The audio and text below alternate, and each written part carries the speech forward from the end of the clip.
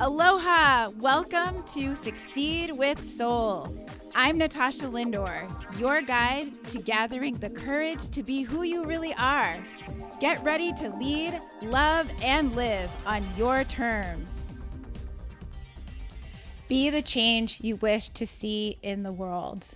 This is such an empowering statement from Gandhi, and one that starting last week, when Lisa Mitchell, communications expert, and I joined forces together to talk about our trauma so that you can join us in living in a more loving, compassionate, accepting world.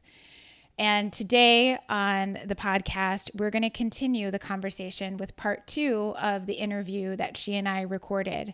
Again, this was back at the time when the Me Too movement was going on, but the conversation is still going on and there's still healing that needs to be done. So I wanted to make sure that you had the tools and perspectives to support you and your community and your loved ones as we all gather together to rise up and succeed with soul. Hey, it's Natasha Lindor here, and I'm so excited to help you succeed with soul with my very, very special guest that I have here with you today. And it's so timely how Lisa and I met. We realized that we have complementary audiences. Lisa Mitchell, and I'll give you a little bit more about her in just a minute, but this woman, talk about somebody with soul. She is embodying this idea of leading, loving, and living on your terms. And I'm so happy to have her today with us because we started a first conversation, which some of you may have already seen and heard. And we're continuing today because this topic of women helping each other, this Me Too movement, is too important to just sit and leave it in the sidelines, in the dust, for it to just be kind of media garbage, just to go off to the side and forgotten about.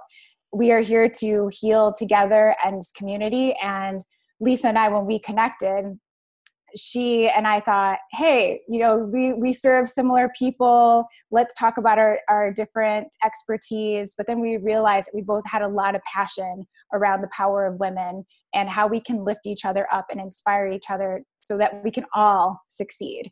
And so I'm really honored to have Lisa Mitchell here, known as the People Reader. She is a body language expert, communication expert, and executive coach who works with millennial women and to help women show up in all of our glory. So I'm so excited to have you here, Lisa. Welcome. Yeah, thanks for having me, Natasha. I love getting to share with your audience. Yes.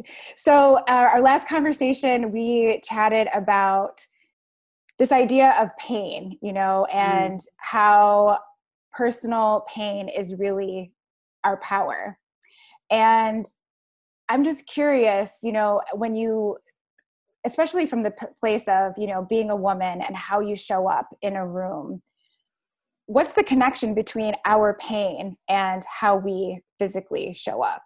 Yeah, well, it's huge. And one of the things I really try to unpack with the clients and the women that I work with is we're all going to have kind of two versions of ourselves. We'll have our home self, and then we have our work self. But what you're really remiss to your disadvantage if you don't acknowledge is that you bring both pieces of yourself into the workplace. You may have other characteristics that shine a little more brightly in the work context that maybe don't show up as much as home. But if there's something that's tripping you up, if there's something that has put a ding in your confidence or has dimmed your amazing light, whether it's trauma or abuse or some sort of unprocessed emotional situation that you have, your body communicates that, and your body will convey that and send messages to other people. Even if you have all the right words, if you know how to say the right thing, you still are going to bring those experiences into the room with you. And it may not be super prevalent. And it may not be, people may not be able to pinpoint exactly what's off, but they'll read you as maybe less confident. They'll read you as maybe they think you're less trustworthy. Wow. Maybe they won't feel like you're as competent or as capable as you really are based on your skill set. If you're showing up in this space with some sort of unprocessed or unnamed or uncared for element. That is huge, Lisa. The idea of unnamed, unprocessed stuff that's dimming our light, and especially for women who are already at the top of their game, like women who are achievers, who are, bright already. So what's your personal story, or, not your, how does this show up for you? Like, how did you find yourself into this work? Because the work that you're doing isn't just, simply, okay, here's what you do to be more confident. Right. It's so much more than that. I mean, you're talking about naming stuff that's getting in the way of your light. So what brought you to all of this? Yeah, well, it's kind of crazy because we had talked on the kind of the first part of our conversation about how we're both type A's and we check boxes and we're traditional achievers. And my strategy for a long time is that I'm not going to acknowledge or process or deal with any of my trauma or my experiences. I'm going to outwork them. I'm going to just do more. I'm going to learn more. I'm going to get more credentials. I'm going to climb up another ladder. I'm going to open another business. I'm just going to kind of outrun. Yeah. I'm going to outrun all this stuff, right? Because if I'm achieving, then people won't see how insecure I am or how unconfident I feel or how sometimes unworthy I feel to be in that space, because I'm just going to earn all my credentials. So it's like that achieving becomes kind of like a security blanket. Yeah, totally. It's compensation, right? I'm overcompensating on achievement and ambition, what I feel like I'm lacking from a self-worth or value standpoint, right? So I had some major limiting beliefs in outdated software, as my friend calls it. I had some major outdated software, and a lot of that, like, honestly, you asked what my story was, but I had some childhood trauma that really I didn't know how to identify it or exactly what it was, or just kind of, it was in this ambiguous space of like, didn't really feel right, but I don't really know what it is and I didn't have language for it, so it must be okay, right? Mm-hmm. But then that showed up as, oh gosh, I'm not going to be a very confident kid, and I'm going to comfort myself with food, so then I'm going to be overweight, and so then I'm going to be teased or bullied or outsided for that, and it just kind of like was this whole spiral of like not feeling good enough and not fitting in. And even when I changed physically and some of those some of the things I was obviously tripping over before kind of evolved then into emotional stumbling blocks, right? Like just being very cut off and being, the term I coined for how I operate is surface skater. Surface skater, I like that. I would just skate on the surface with everybody. I wouldn't really like go deep. I wouldn't really reveal myself to anyone, even in relationships, even with boyfriends and partners. And then later on, when I was married, I stayed in my comfort zone because I didn't want anybody to see what was underneath. And I can totally relate. Yeah. Like, it's like, okay, well, if people just see the shiny thing up top and the achievements and the boxes that I've checked, well, then they'll like me or they'll accept me or they'll validate me. But don't look any deeper than that, because there's nothing good down there.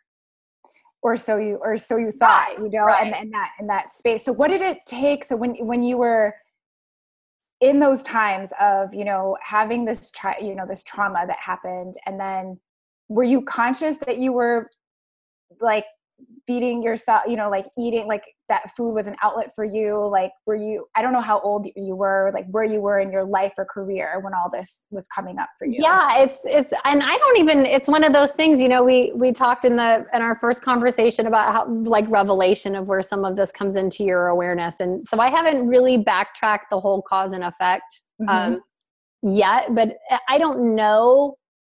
I don't know exactly if I was aware of it, but it just became a pattern. It was like, oh, when I feel this way, you know, give me a little Debbie snack. Yeah. Right. Or, you know, it was just, there was just some weird, you know, kind of self-soothing correlation you get in these, create these neural pathways. It's like, oh, if then scenarios, right? Oh, if I feel, you know, if I got picked on at school today, then I'm going to go home and do this.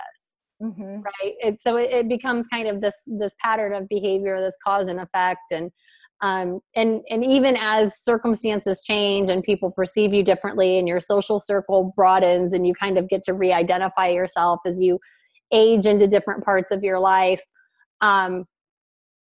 it's different, but similar when it comes to the cause and effect, right? You may get out of an old pattern, but I feel like now there's like new patterns.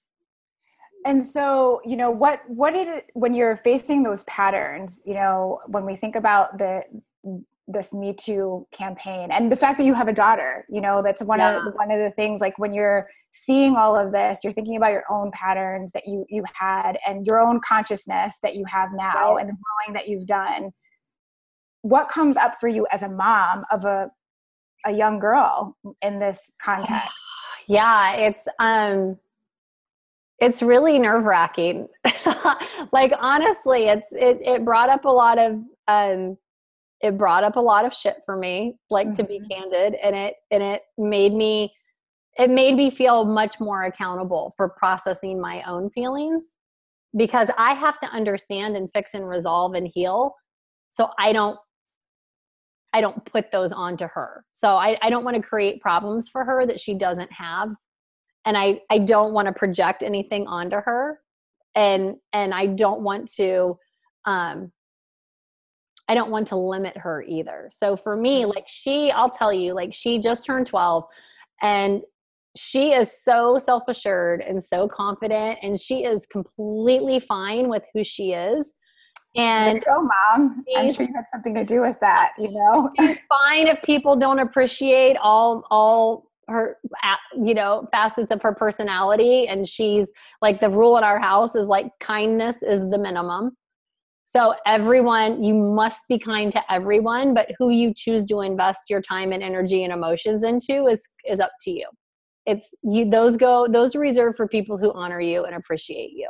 Mm-hmm. Right. So I'm never one to be like, oh, you have to be friends with everybody. No, you have to be kind to everyone, but really be selective about who you put your energy and time into. Because I feel like I was very reactionary in my relationships. It was like, whoever accepted me, then that was who I was friends with. Mm-hmm. It wasn't because I didn't have the confidence to think, oh, well, I'm really worthy of true, deep friendships. I just have to go with whoever, you know, wants to hang out with me, because that must be when I'm valuable. So for the person listening who is like, you know, I can relate to that feeling of, hey, I'm just hanging out with whoever is showing interest in me. Yeah. You know, whatever job opportunities, show interest in me. Right.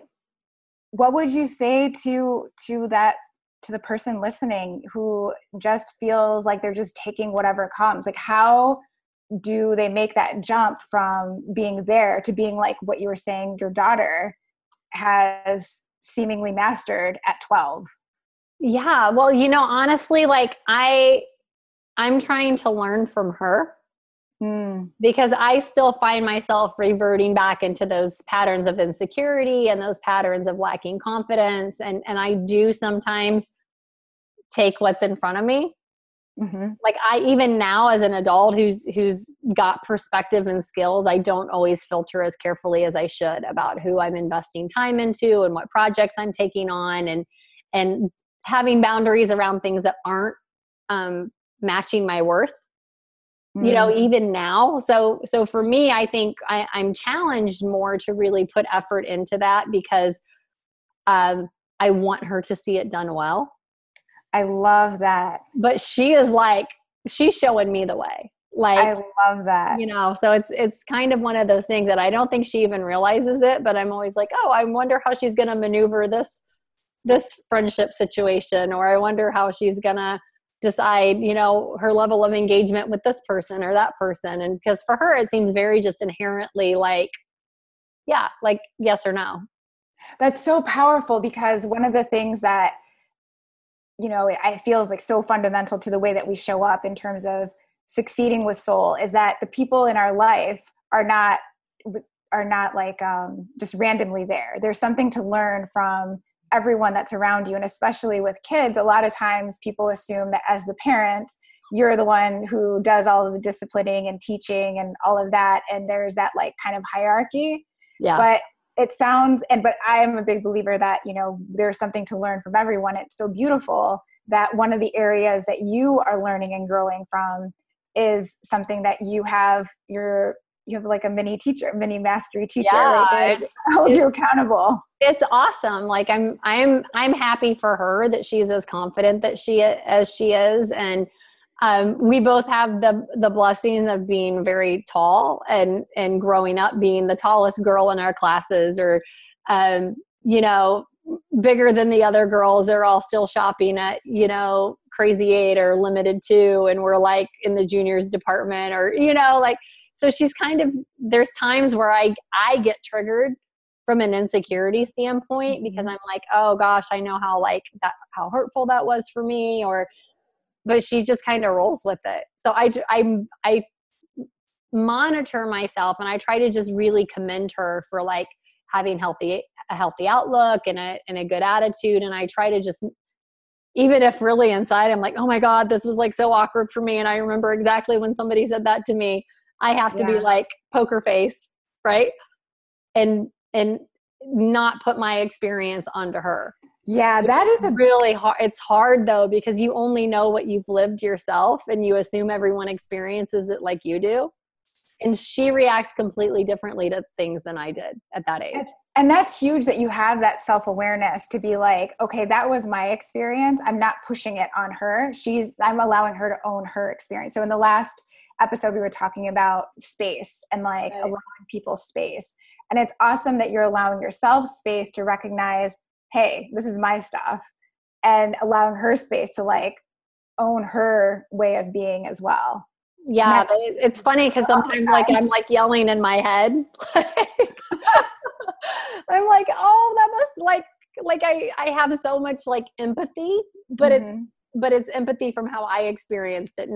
It's not appropriate for how she's experiencing it, because she's processing it completely differently. So I just have to like really just try to remember that, but just honor her experience. And like, I can't fix my stuff through her. Yeah. Like I have to work on me and not put those things on her, or I don't know. It's really a weird space. Like Natasha, I'm telling you, I didn't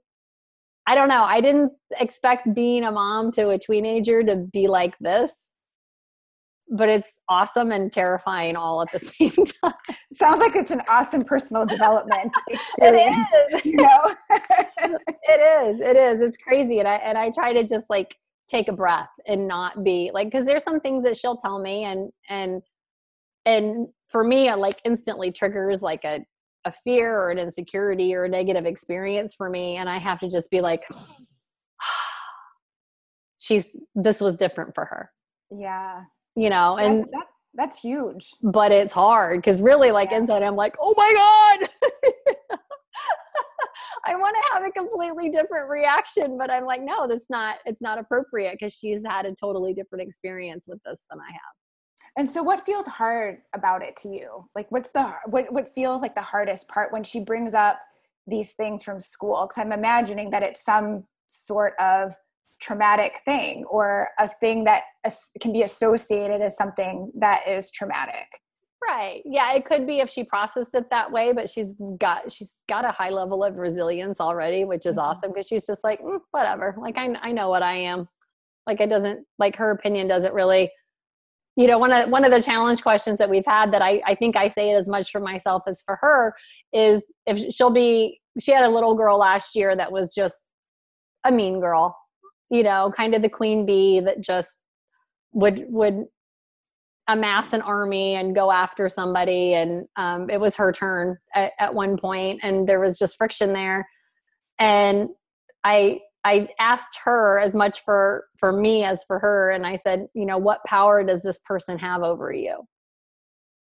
You know, is this God? Is this your mom or dad? Is this like what value, what power does this person hold over you? And she's like, she's nobody. And I'm like, wow. Okay.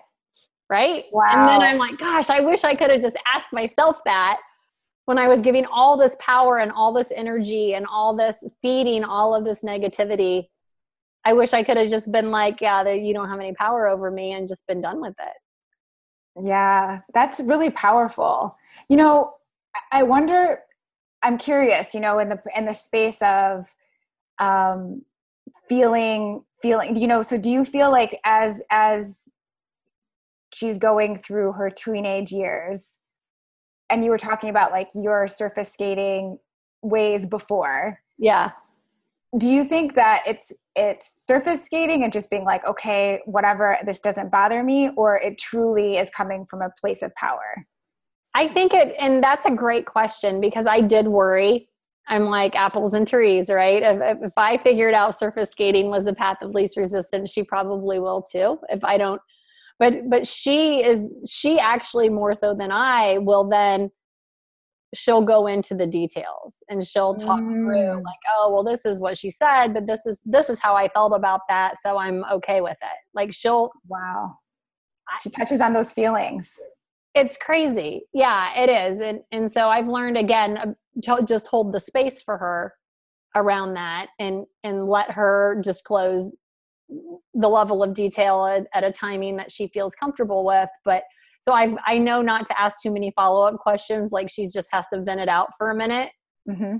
And then the actual depth of the conversation will come in later, like on a car ride, or, you know, watching Fuller House on Netflix or something, like then the rest of it will come out and I can kind of understand a little bit more about how she's processed things.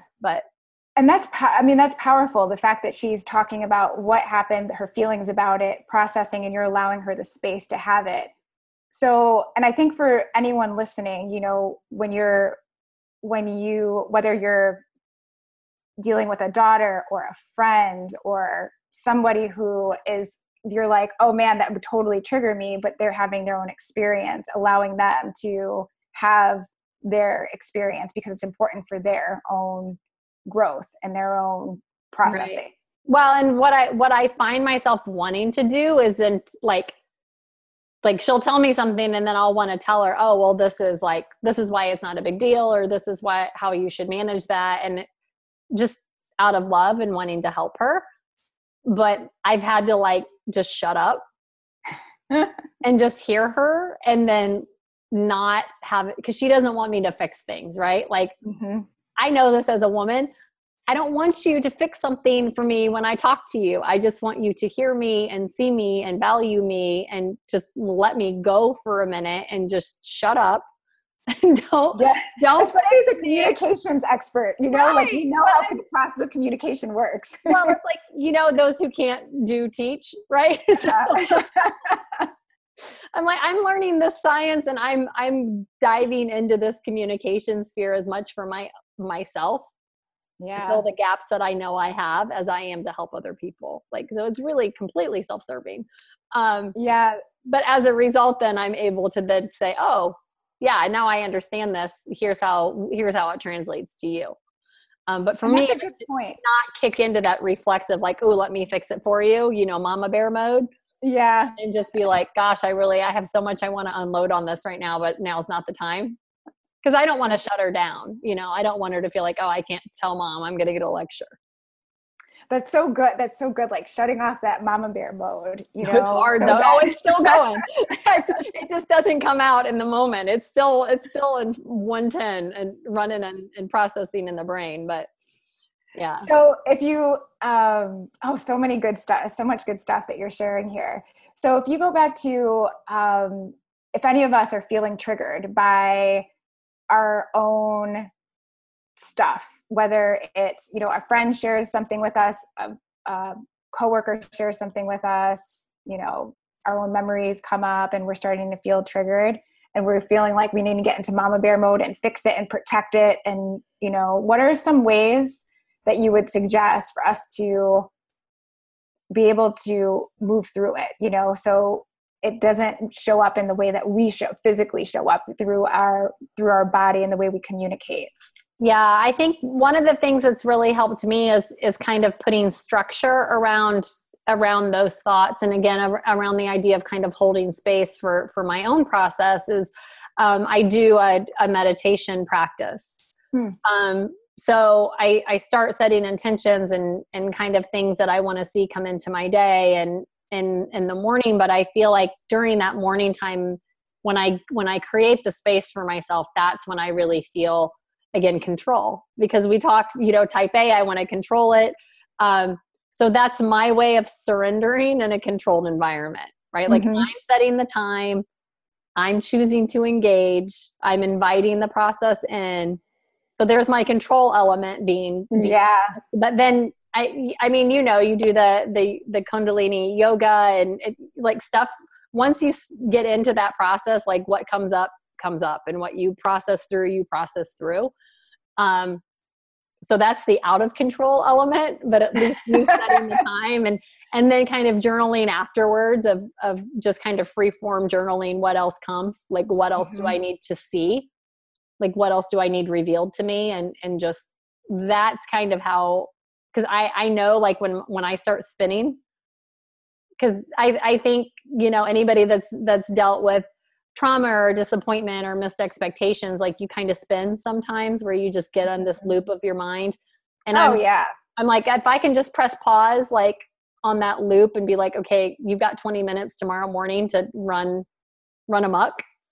Like my brain feels satisfied by that. Like, okay, like I'm not going away, but I'm waiting for my time. And then I can kind of move and stay more present and just kind of move into that.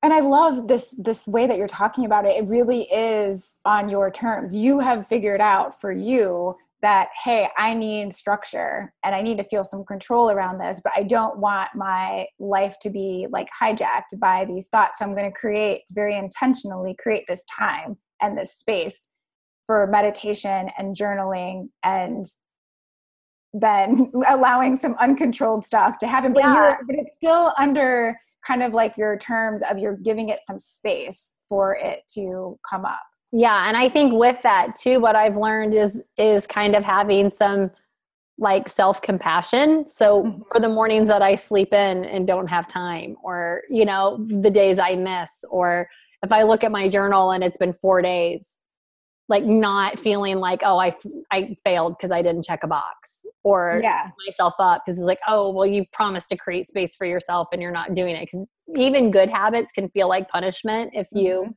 get into that, if you forget why you're doing it and it just becomes another like achievement or another mandatory thing. So I think it's been that's been difficult for me because I am a box checker. And I'd be like, oh, I suck. I haven't meditated in 4 days. I suck. My brain is going to be so, off track. But it's like, okay, so clearly the lesson I need to focus on, the intention I need to set for this session is compassion for myself. Yeah. Right? Wow. That's awesome. That's awesome how you get to that point, of, hey, recognizing what you need for yourself. Yeah, because you just feel bad. It's like anytime I feel bad now, like anytime I feel like I'm judging myself, I'm like, okay, why? Like, is it a legitimate, is it a legitimate deficit or a legitimate problem that I'm tripping over? Or is it like me creating a problem out of something that just the right response for this would be compassion, or empathy or, cause it's when I'm not in alignment, when my response is not in alignment with the circumstance, that's when I really feel like, ugh, just yuck, And it's that awareness that you have about compassion is huge. And I feel like, especially right now when so many people are feeling a lot of compassion, or there's so many disturbing things going on, whether it's the Me Too movement or things globally, in nature, there's all these crazy stuff going on. So being able to have that compassion. So, I'm curious, as a mom of a teenager, Where do you feel like there's the most amount of compassion that you need to have right now, especially as there's all of this gender inequality stuff going on? I had read that article that you'd sent me about the 1 out of every 10 girls before the age of 11 is catcalled. This is craziness, and it's kind of like, how do compassion, and when you were saying to your daughter, like, kindness is the minimum, how do you find kindness and compassion in those kinds of situations? Yeah, it's hard. I'll tell you, like, the mama bear thing, it's for real. And I I shared with you a brief synopsis that happened recently. So my daughter and I were we were driving down the interstate, and we were just chatting, and she looks much older than she is. And I was in a very similar space at her age. I got attention from people that had no business giving me attention. And she does too. And it like incites a riot in my brain every time I see somebody look at her inappropriately. But she's minding her own business. We're chatting. She's, playing on her iPad, and there's a semi driver beside us who I catch her demeanor change. And I'm like, what's up? And she said, oh, something about this guy did something and I smiled. And then it was the equivalent of an obscene, inappropriate gesture or advance towards her just as we're driving down the highway. Oh my God. And just that moment of like blind rage mixed with like, keep it together. 'Cause like, she's going to watch you to see. First of all, I appreciated the fact that she was naive enough that she didn't really get the magnitude of what had been done. On the other hand, I was completely enraged. Like, and I told her, like, I'm like, okay, so here's what just happened. This is why it's inappropriate. This is like totally not your fault. You have no ownership in this. Like someone acted inappropriately towards you for no reason. Right. Cause I didn't want her to feel like she was in trouble or it was her fault or anything.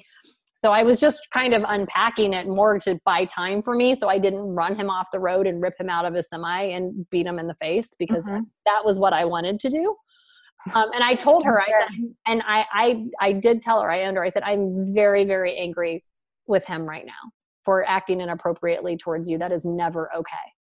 Right. So I was like, but inside I'm like, I'm going to run him off the road. Yeah.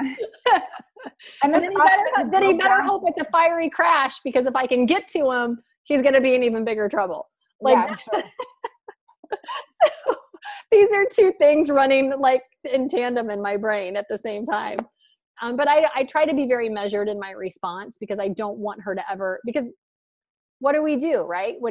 Even when someone acts inappropriately towards us, like especially with everyone sharing their stories about Me Too and harassment and abuse and assault, we own it. Yes. Right? Even clearly when there should be no ownership of a situation where it's clear victimization, we own it because it happened to us, therefore it must be our fault.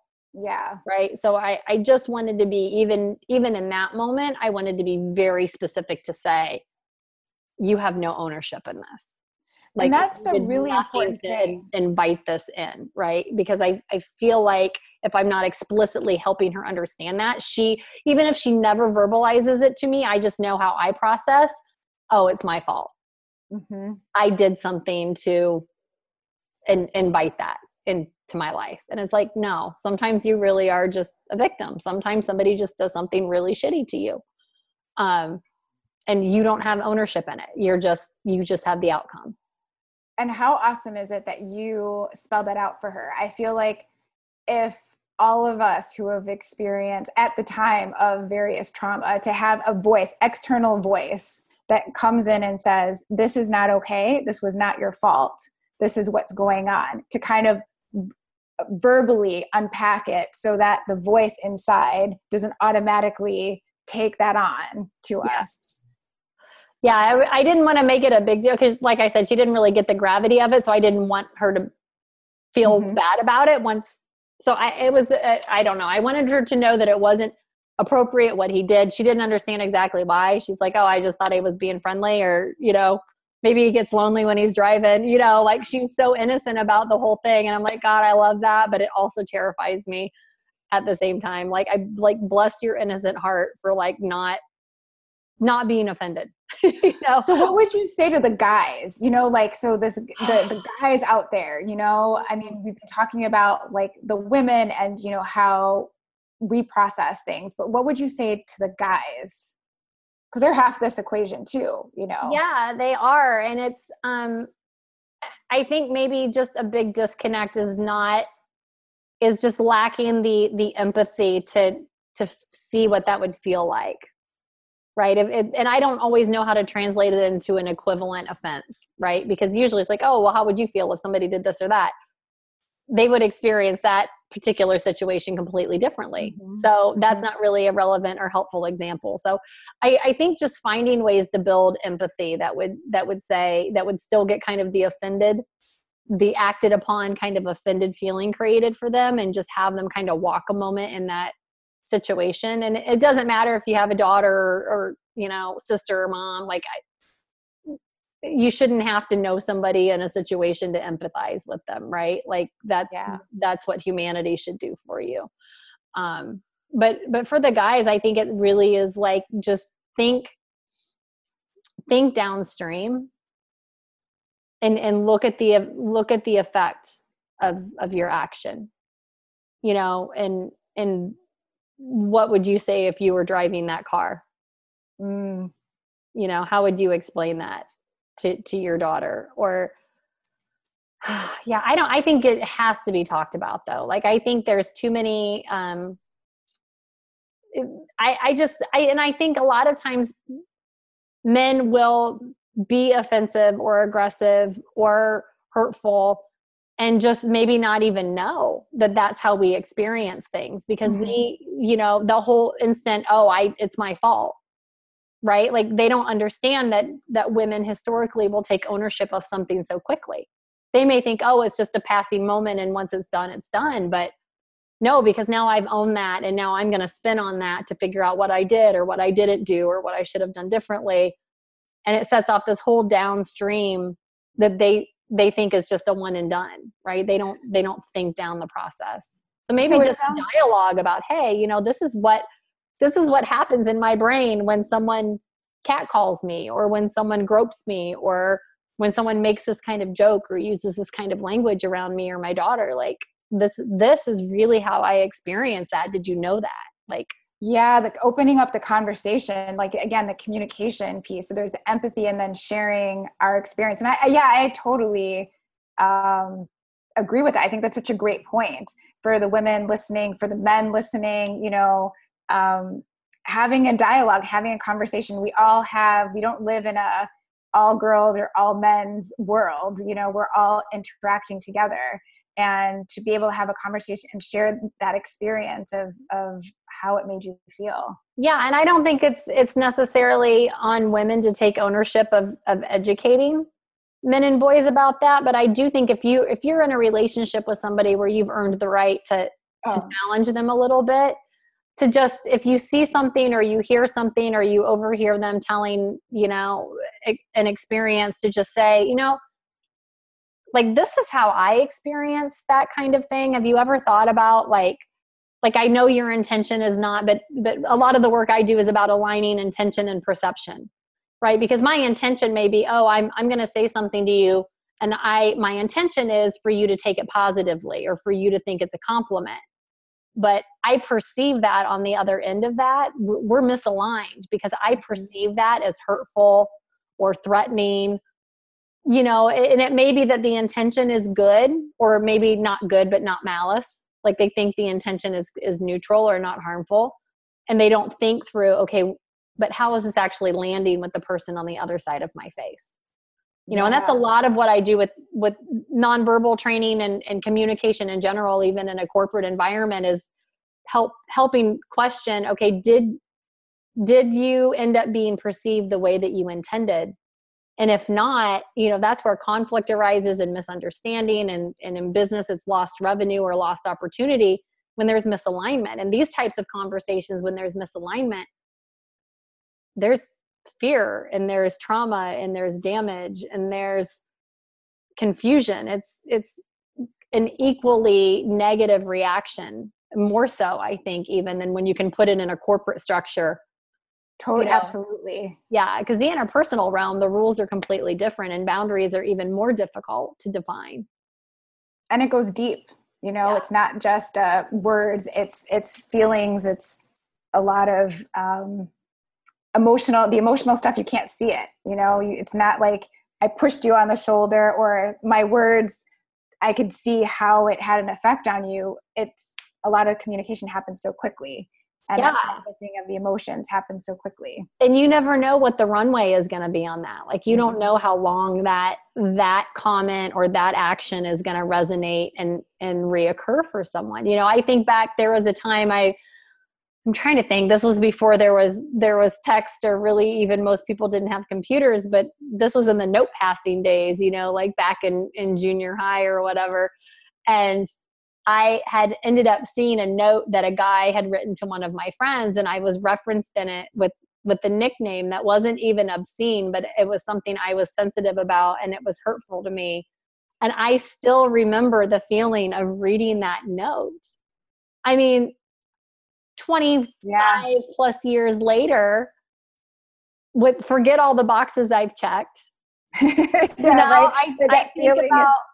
I think about reading that note from that person who I thought was my friend, and then knowing it was received by someone else and I wasn't defended.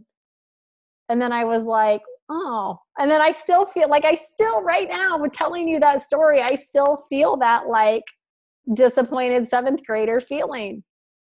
It's like you don't ever know how long someone is going to continue to be impacted by that. And that is so important to keep in mind, whether it's conversation, like, non-impactful conversation, like, whether you're going to say hi or not to somebody, or how you show up every day, realizing that it can have a lot more lasting impact than you just saying these words or not saying words. Yeah. You never know how somebody's going to experience that, what they're already coming into, what trauma they may have that they attach that to. You just never know. And the best thing you can do, again, kindness is the minimum. Yes. That's kindness is the minimum, non-negotiable. And then think about it from an empathetic standpoint. And if it's not something that you would want someone to continually experience, then why have them experience it once? And you've given us so many good tips here, for those of us, listening who want to be able to process these emotions that are coming up for ourselves and for the people around us. Because like you said, this stuff shows up in the way that we show up, how confidently we show up, the light. And everybody listening, each one of you have such bright lights. And to know that it is okay to have compassion for yourself, be empathetic, and to align your intention and your perception, because we don't know how long the runway is going to be in a particular comment or a particular situation. So being aware and mindful of it. And Lisa, you are so good at this. I know you packaged a lot of this learning and everything in a course. Where can we find information about this course? Learn more. Where can we find you? Yeah. Well, thank you for the opportunity to hold the space for this conversation. And it's fun to see where it went. And and thank you for letting me share some of my story with your audience. Hopefully it encourages and helps people know, they can show up confident in a room. And if they want to know more from a tactical standpoint, from a strategic standpoint around body language and nonverbal skills, they can find me at powerbodylanguage.com. The course you mentioned is at powerbodylanguage.com/courses. They can also connect with me, Lisa Mitchell, on LinkedIn, Lisa Mitchell on Twitter. So I'd love to carry on the conversation. Thank you so much, Lisa. Like, this conversation has been so great, because this, I hope, has inspired you listening to start your own conversations with other women, men, just to talk about what's coming up. You might not find out a solution, but your healing, your talking about it will inspire stuff to come up and for you to process through things. Just talking it out each time, a different angle. Like Lisa and I had our conversation, the first part, this part took a whole different angle, and just feeling the energy shift. So thank you so much again, Lisa, for being with us here today. Yeah, thanks for having me. And I hope everybody will check out part 1 as well. It's at the People Reader show on the Wooditch Network. You can find it on YouTube, or it's also on iTunes at the People Reader. And then the plan is we're going to cross-pollinate these as well. So yes, both episodes will end up both on your podcast and mine. So I hope this has been a really amazing conversation, Natasha. Thank you for having me. Yeah. And this is just an example of what happens when you show up. And I literally, when Lisa and I got introduced to each other, it's like, okay, great. Let's just meet and see what's going on. And I feel like we did our own level of healing in our conversation. And so I invite all of you to do that as well. Not to go into a conversation with any kind of agenda, and just trust the people that are flowing into your life are exactly the people that you need to have to help you succeed with soul, so you can lead, love, and live on your terms. Signing off until next time, I'm Natasha Lindor with Succeed with Soul podcast. Thank you so much for hanging out with me here, me and Lisa today. We have had a blast. If you like this and you want to chat more and continue the conversation, you can find me on Facebook at Natasha Lindor, or head over to my Facebook group, Succeed with Soul Facebook group, where we'll continue the conversation there as well. Until next time, Succeed with Soul.